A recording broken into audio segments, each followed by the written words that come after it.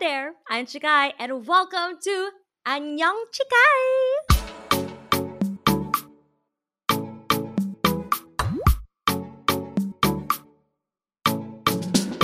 Hello and welcome back dito sa Annyeong Chikai. Kasama niyo pa rin at Chika Dora. Of course, ako lang ito.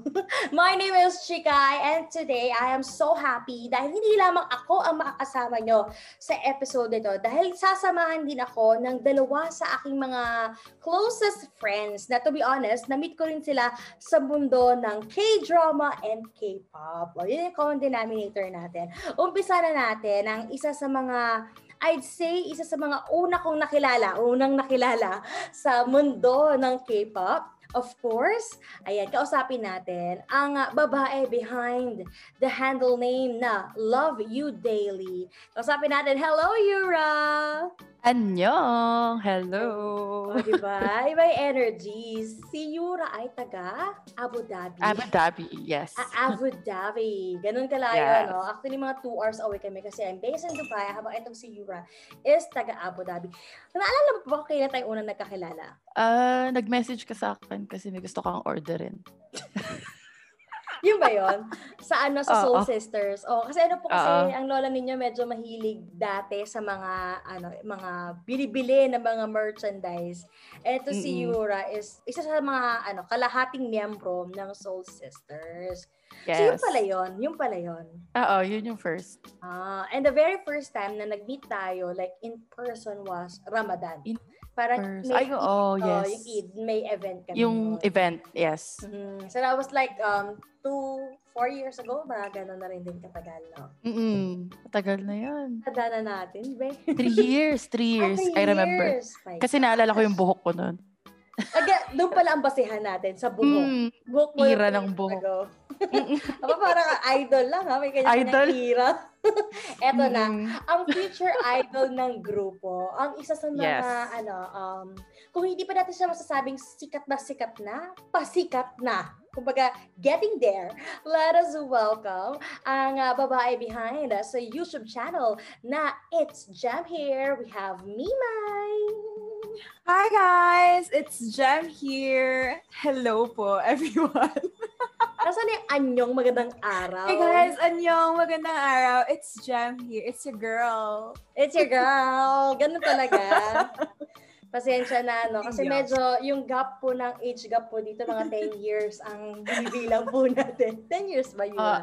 Hindi, 9 years lang. 9 years. Joke lang. Binilang ko na kanina, tinanong ko siya.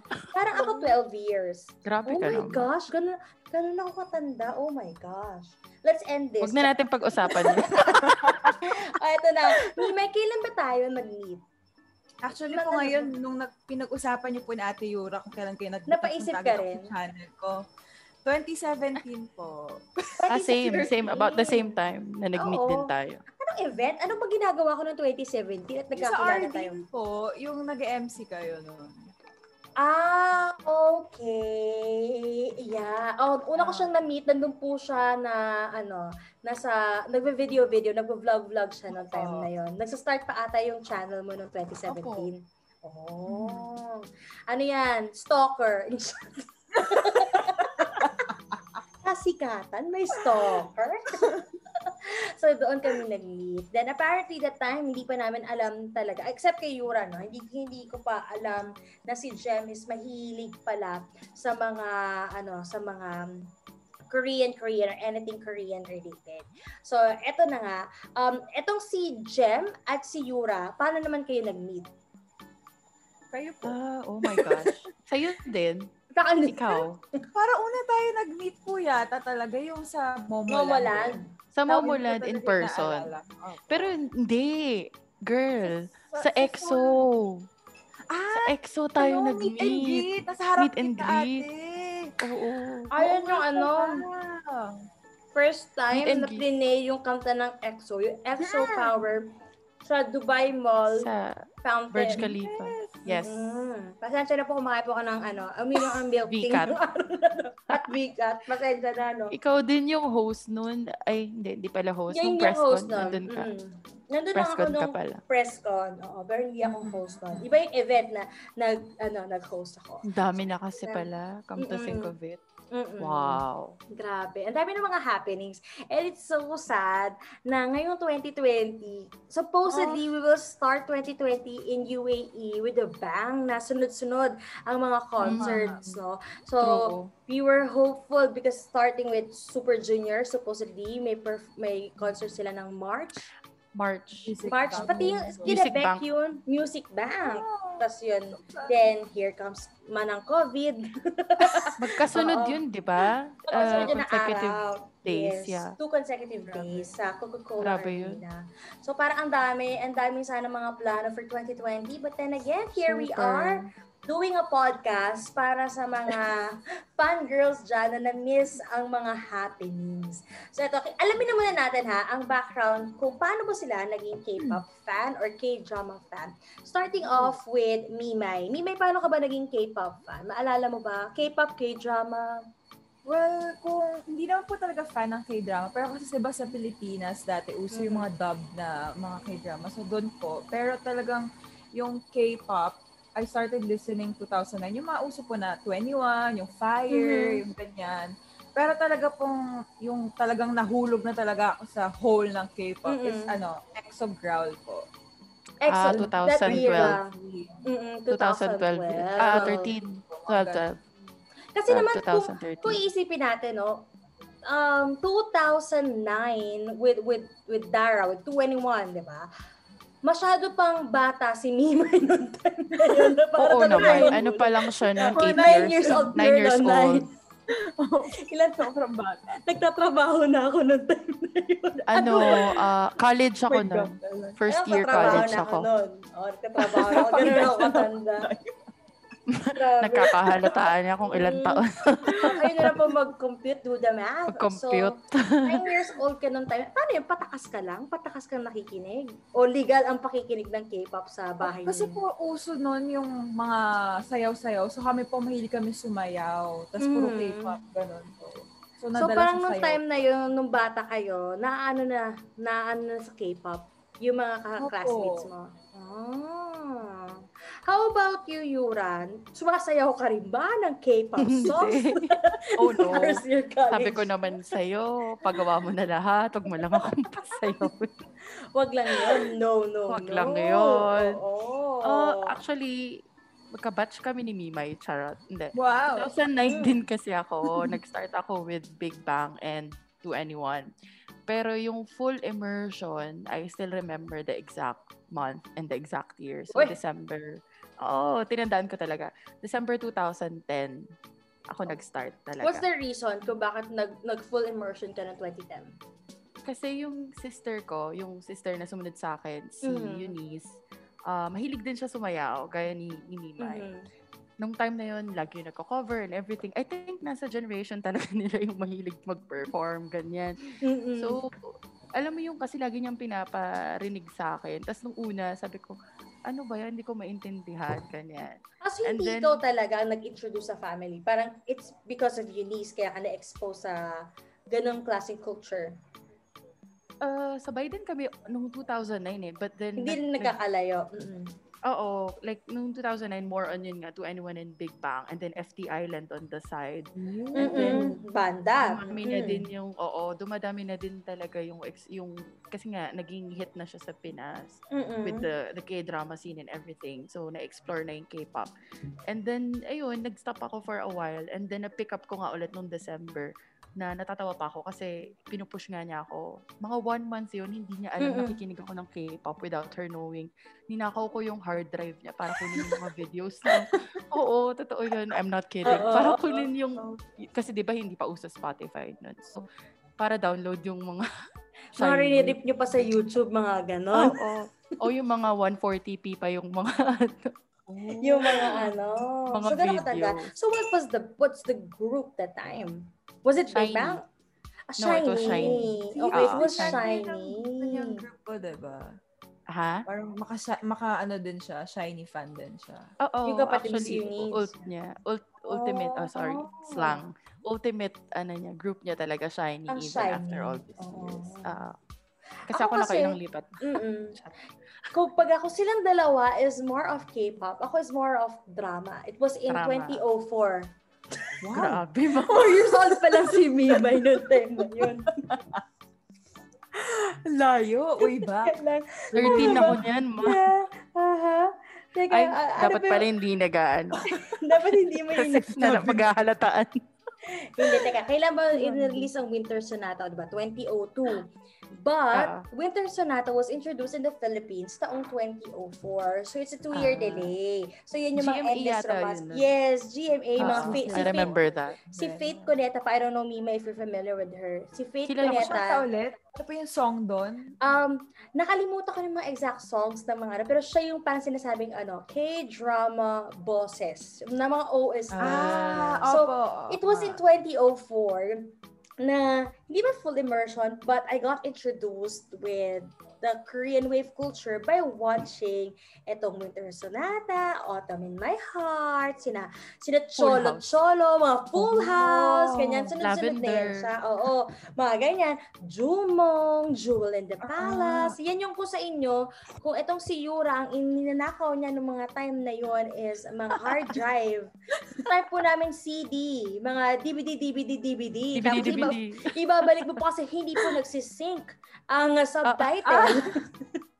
Mali-mali yung subtitle. Minsan pa nga yung subtitle, parang iba yung character. Delay. Iba yung context, iba yung content ng subtitle. So, it happens talaga. Yun pa yung mga panahon namin. Wala pa mga internet. And when it comes to K-pop, medyo mas late ako sa K-pop over than drama. Mas more of madrama talaga ako in real life. But I'm more of, fan of K-dramas. Sa K-pop, it was with Winner. O, di ba? Parang late na. 20. Was it 2013? 2013. Basta yung Win. 13. Who is next that time? So, dun, it's just Winner. 2013 yeah. Then, passing, I like Big Bang, Girls' Generation, Nobody. But actually, yun yung isa sa mga talagang nag-blow up nung time na yun before. Wonder Girls. 2008 ata. Yes, before talaga nag-blow up yung sina Sandari, mga 21, mga Fire. There was Nobody. Yes, yun talaga yung parang nag-dominate sa Pilipinas. So nakikita niyo talaga, us three alone is different era kami na-expose, di ba? And imagine, bakit, di ba tatanda na namin? Aminado naman ako, ang lola ninyo is turning 30. Something. Yun na yun. Sinasabi ko naman, ina-announce mo ilang taon ako, pero na-confuse ako kung magta-32, 33 pa lang ako. Robert. No, I'm turning 33 next year. O, di ba? So, next nakatanda. year. Oo. So, in few months. In Feb, I'm turning 4 months. In 4 months, I'm turning 33 years old. Binilang ko Imagine mo. Habang si Mime magbe-21 pa lang, nakakaloka. Hindi ko sinabi yung age mo, Yura, ha? Sus, magta-30 na ako next year. Ayan, diba? Ayan na, nagka-amin na tayo. So, yun na nga, getting back. Talaga namang iba-iba. And I believe yung mga listeners natin ngayon, siguro somehow napapaisip sila, kailan ba ako talaga unang nahumaling sa K-drama? Dumating ba sa point na Agree. At some point, hindi mo maamin-amin kahit kanino na fan ka ng K-pop o nanonood ka ng K-drama? Yes. Dumating ba sa point? Opo. Madami kasi mga bully. Madaming bully. Share mo nga yung story mo, Jem. So parang kasi ira mo medyo somehow, parang blooming na ang K-pop So, bakit? Nakaka-experience ka pa rin pala nung time noon? Nung high school po kasi, like, sabi natin mga 2013, 14, ganyan. Parang, syempre mas uso pa din talaga that time yung Western music. So, they think that it's the only genre that you should listen to. So, parang ang tingin, lalo na po, diba kasi ang mga Korean artists, even guys, diba, nagme-makeup. So, laging, they're gay. Does it look good, diba? Pero ngayon, sila, ganun din. Mga fan natin sila. Exposed na rin sila. And especially, it's so hard, no? Kasi, just so you guys know, Mima, nag-high school siya dito sa UAE. And definitely, it's a mixed culture sa loob ng school, no? Kahit sabihin natin, kahit may mga Filipino schools dito, maraming mga laking UAE. So, So, ang kanilang pag-iisip is different compared to being a Filipino. So, mas grabe ang discrimination. I believe na maraming discrimination pag, mahilig siya ng K-pop. Diba? Parang, why? May sariling grupo po. Mga may grupo-grupo. How about you, Yura? Na-immerse kasi ako ng K-pop, college. Dito rin kasi ako nag-college. Oh yes, so, different, diba, din ang mga classmates mo. Oo. So, hindi rin naman kasi yung friends ko din ng K-pop, they listen to K-pop din. So, it wasn't really an issue. But I think, sa work, I guess, kasi siya like, ako naman, it doesn't really bother me a lot. Pero, like, pag sa work, minsan, uy, yan, K-pop fan yan, ganyan. Like, may bansag. Oo, may mga ganun parang stigma. May parang napapataas yung kilay mo, parang okay. Why? Pero yeah, I went through the same thing din naman, pero like I just try not to let it bother me. More on kasi yung sa akin more on sa age. Yung parang ba yan? Parang face lang yan. You're already working and you're still listening to K-pop. Parang they feel like I haven't left that how do I say it? Parang yung you haven't matured. Okay. Oh, parang ganon. Which that kind of like episode. It's not mutually exclusive yung maturity mo and the fact that you like a different type of music. At saka, I totally understand. Like, I understand how it feels like sa mga fans na parang you are so, like, you can be yourself, mag-fangirl ka, mag-fanboy ka with the same group. Kulto kung tawagin, di ba? If you're exposed with your office mates, lalo from different cultures, parang medyo nakakaya. And I do understand for them kasi parang minsan hindi siguro din nila maiwasan na mapapatas ang kilay nila. Kasi ako, before, naalala niyo pa ba yung mga F4? Ewan ko pinanganak na si Mimay nung time. Yung mga F4 Taiwanese, hindi sila Imi and Ho. Hindi pa yata. Yung mga Taiwanese, sina Dao Mingshu, mga ganyan. Oo, sina Dao Mingshu, sina Barbie. Vanessa Wu pa yun, mga kapanungan na yun. Ako, hindi kasi ako mahilig ng mga ganyan. Nandidiri ako sa mga classmate ko na pinag-uusapan yan. As in, totoo, elementary ata ko nun. Talaga nandidiri ako. And then, who would have thought na kung kailan ako tumanda, di ba? Ganito na ako. Na-expose dito. And siguro it took me a while before na I was really out in the open. I was comfortable saying na, I love this, I love that. This is what I want. I watch. This is the kind of music that I listen to the point na sa opisina ko, may altar po talaga ako doon. Altar na. Parang nakita ko na po yata yun. Pinopost ko pa yun sa Instagram, yung mga altar ng mga pinag-a-attend ako mga concert, mga standee ng mga winner, ganyan, ng mga biases. May ganun ako. At meron akong, kung iba may mga bookshelf, ako merong CD shelf. Nandun lang sila, nakahilera doon. Diba? Ganyan din. If I know si Yura, ganyan din. Iba yung tawa mo. Aminin mo na. Call out ako doon. Ganun ka ba? Oo, sa office. Pero tinatry kong itago. Hindi ka na magtataka kung tawag nila sa'yo, K-pop fan ka. Kasi kung gano'n ka, may altar. Nakabalandra. Nakabalandra. Diba? Out in the open. Oo. Pero syempre, inspiration, charot. At syempre kanina, I'd like to point out yung sinabi ni Yura na it's just a phase. Etong pagkakahumaling sa K-pop is just a phase. To be honest, I hate people na thinking na it's just a phase because in reality, ano ba ang K-pop? It's not. Diba? It's a culture I find it it's a culture. It's a culture. Kung Hollywood, may Bollywood yun. Exactly. Oo. Kumbaga, hindi siya phase. Nagkataon na pumapasok siya sa international market. That's why people are thinking it's a phase. But in reality, it's not a phase. It's been there. Hindi pa tayo pinapanganak, nandun na siya. May mga Joseon Dynasty na. My God. Diba? Historical drama. Oo, kasi ako talaga naalala ko yan. May nagsabi sa akin, it's my husband who told me.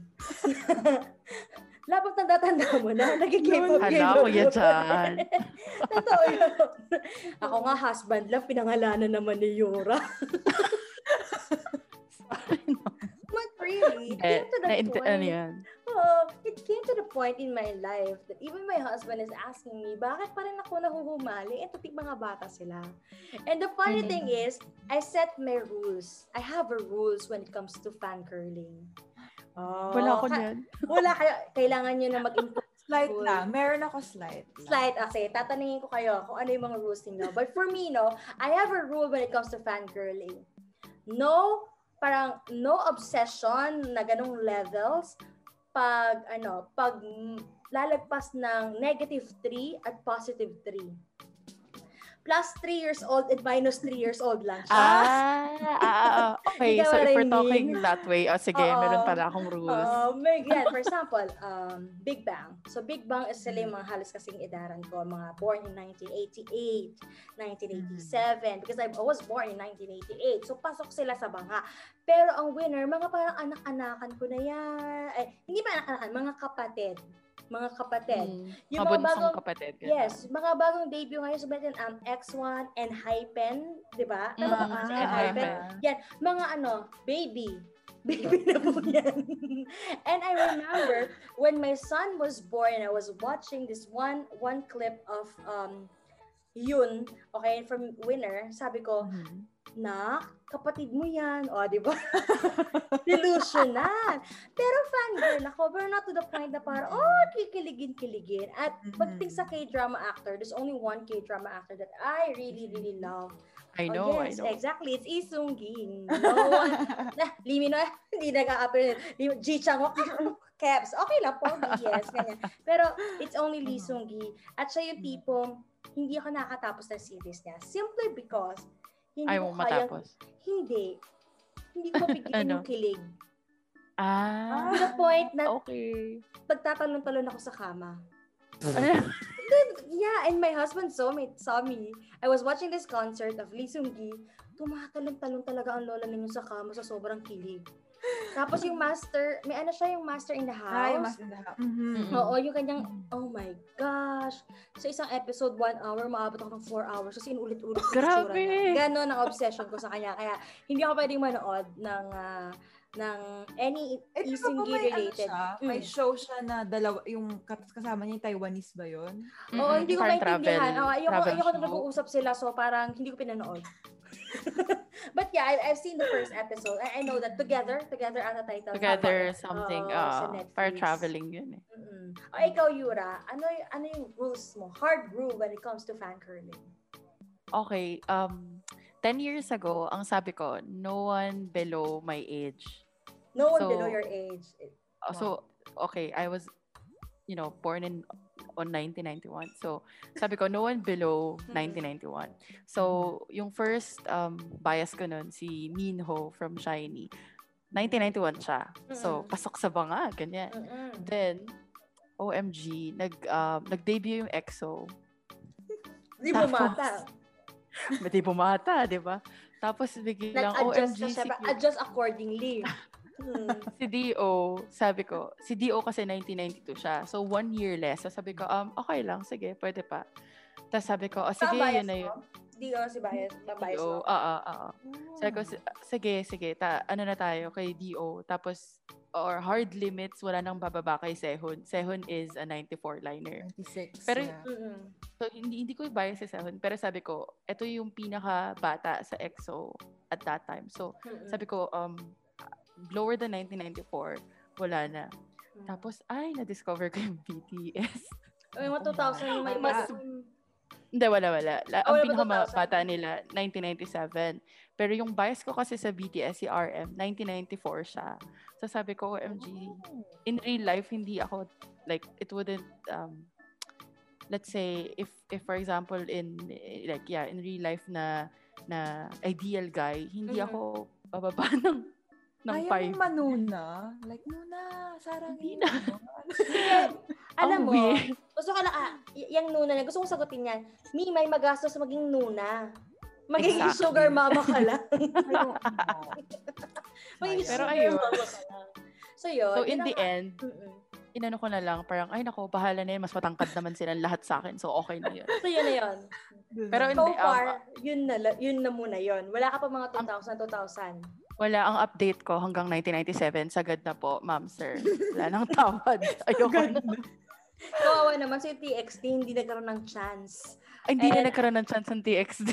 And I assume pati ang Enhypen wala na. Hindi na. Actually, I'm sorry. May mga gata sa labi pa yung mga bagets. Pero hindi ko talaga kaya. Hard limit ko na talaga, 1997. How about you? How about you, Mimay?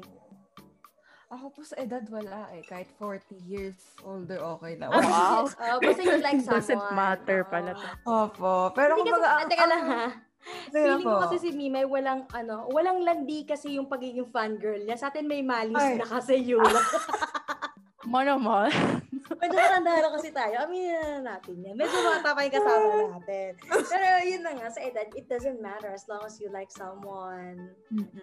Pero ano yung rule mo? Na-mention ko kayo na you have a rule. Kasi po yung rule ko actually, hindi siya nag-a-apply sa actual fangirl. Kumbaga, kung actual fangirling po siguro, parang limit lang ako, kunyari, kasi EXO lang talaga ako, tsaka A-Pink talaga kapag tinanong ako. So talagang hindi, pag tinatanong po ako multi-fandom ako, I really don't know what to answer if I'm really a multi. Kasi ang multi sobrang dami. Pero sobrang dami talaga.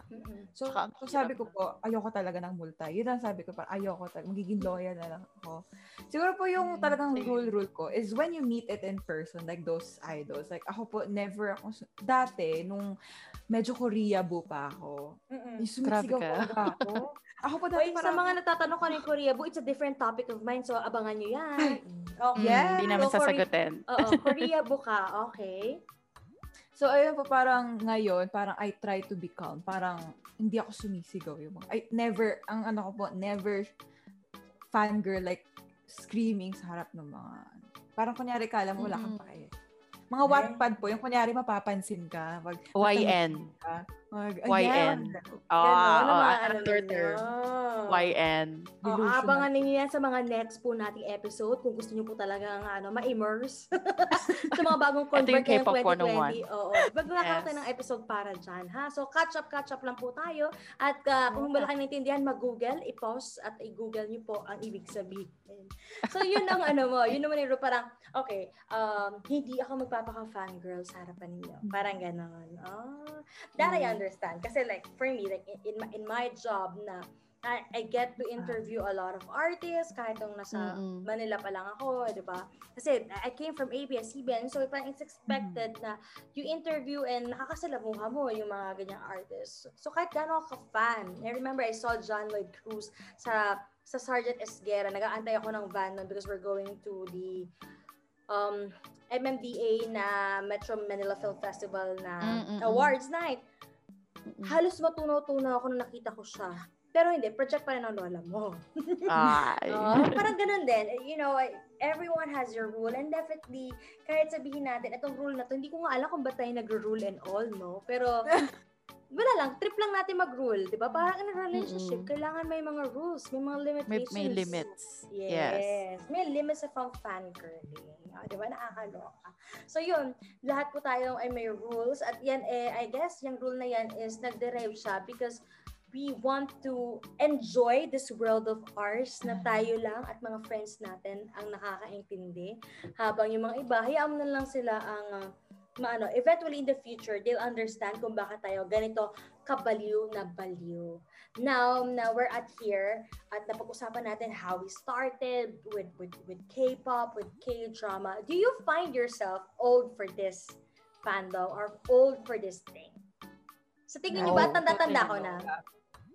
No, totally no. Wala namang edad talaga. Si daddy ko po, fan din siya ni Ailey. Oh my gosh, I saw that story. Yung daddy mo nakikinig.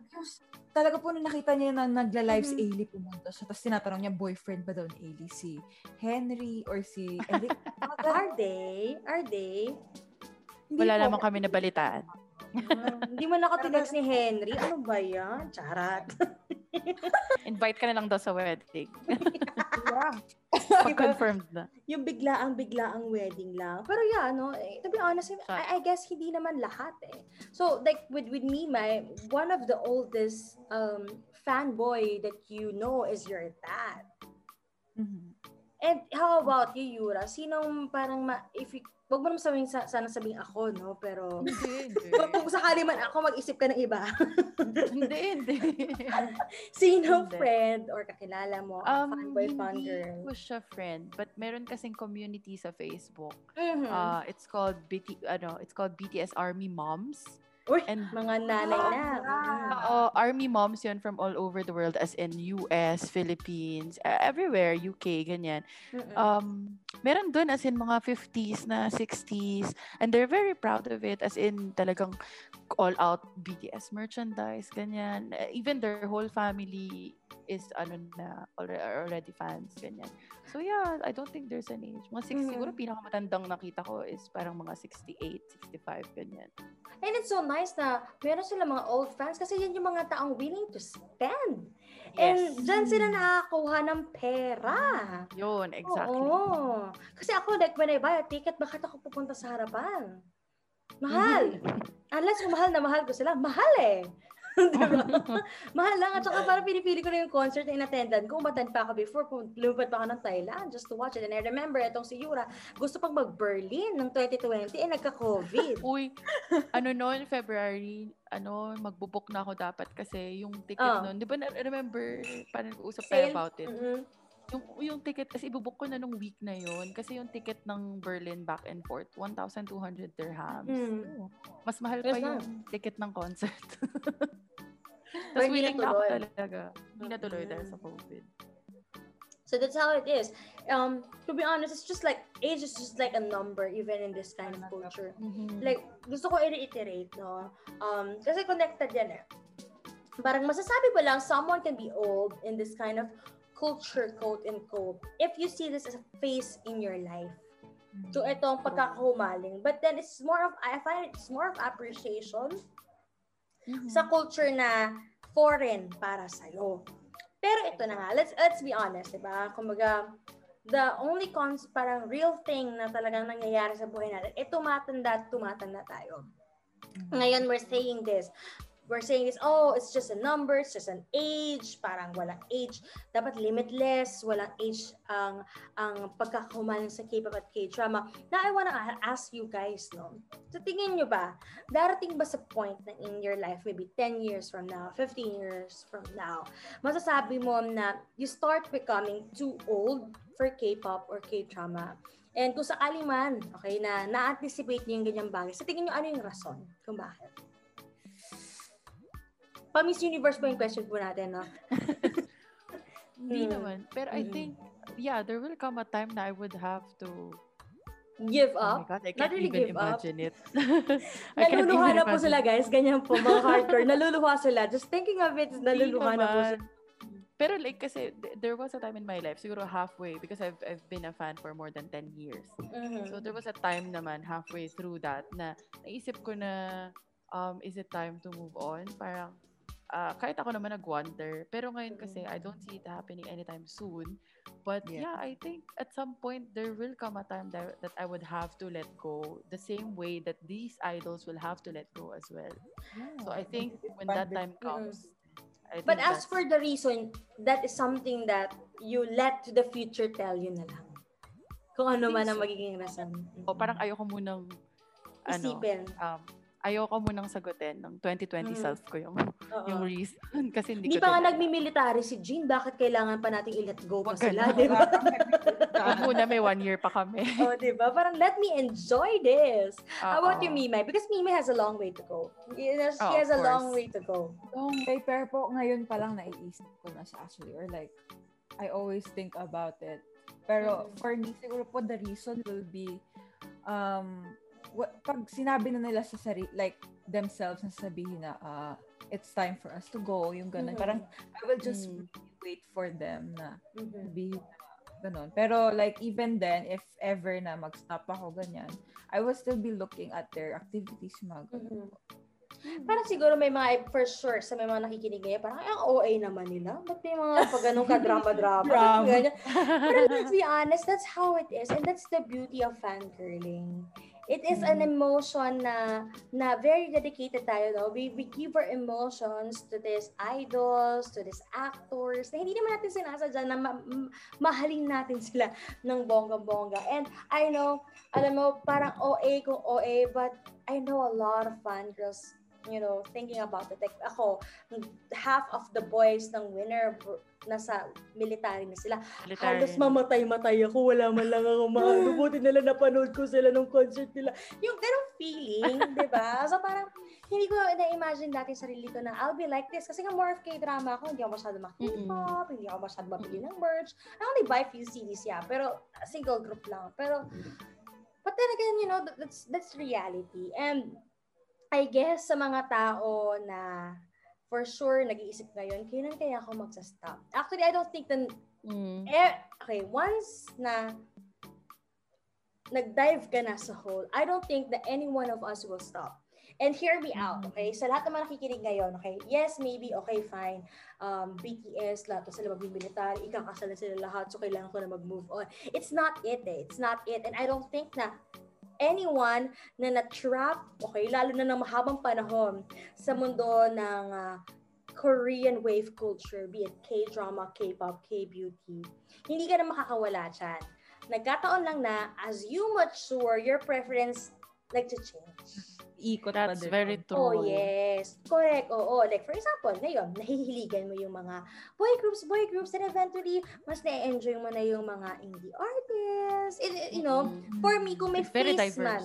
Oo, yes. Kung may face man, that's it. That's change. And it's you na nakikinig, nanonood, na nagbabago lang yung preference mo. But for me, totally abandoning it, I don't think so. Kasi ako, parang dumating sa point when I was working sa ABS-CBN, like, I stopped watching K-dramas. Bago ko ma-meet yung kuya ninyo. So, I stopped watching K-dramas. But here I am, diba, baliw na baliw. Parang ano lang yan, parang bisyo.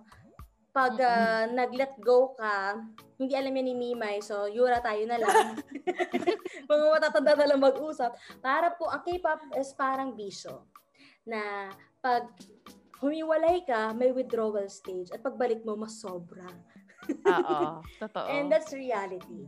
Because no one can move on this. Okay? No one can move on from liking K-pop and K-drama. Once na natrap ka na, wala na pong kawala. Diba? Bonggang-bongga. And as a summary, wala pong age ng K-pop. And K-pop is not a phase. Okay? It's not a phase to anyone's life. Ayan. Maraming salamat sa inyong pagsama sa aking podcast episode today. Ayan. Baka may gusto ko promote. Grabe may everyday. Mima. Maraming live? Ready. Grabe naman yung everyday. Pero ito na. Sige, Mima, baka may gusto kang i-promote. Go, promote ka na. Please do subscribe to my YouTube channel. It's Jem here. It's not G, it's J. And if you can read Korean, you can type Yoginan Jemya. And I do a lot of Korean-related videos. And yung buhay na buhay pa ang mga concert, I always part siguro ng mga media, mga ganon. If you wanna watch those kind of videos, just head into my channel. Behind the scenes, yeah. And may mga video din nakasama ko sila ate Chikay and ate Yura. So, yeah, check that out. Yeah. Hanapin niyo po kasi kung 1,000 yung videos nandun, nasa kami, 996, ganyan. Iisahin niyo na sa 0.567 seconds. Year 2018. Mga ganun. Mga ganun katagal. Mga archive na. 1,003, ganyan. Malayo. How about Yura? Baka may gusto kang i-share, go. Ako, pa-promote. I don't really have much to promote now, but I guess watch out for my up-and-coming art account. Actually, active na siya. It's called Love You Daily. So I'm not gonna say a lot about that for now, but yeah, it's something to look forward to. And hopefully, yeah, you'll stay tuned. At siya po yung gumawa ng logo ng Anyong Chikay. So siya po nag-draw, nag-illustrate sa Adobe Illustrator. Illustrate talaga. Nag-illustrate ng Anyong Chikay. So, siya po yung gumawa ng logo. So, Love You Daily. It's YU, ha? Hindi, yes, YU. It's YU Daily. Again, maraming salamat. And mukhang nagagalit na po si Zoom kasi mag-40 minutes na daw ulit kami. So muli tayo magsama-sama every Tuesdays dito sa Anyong Chikay. Annyeong! Annyeong!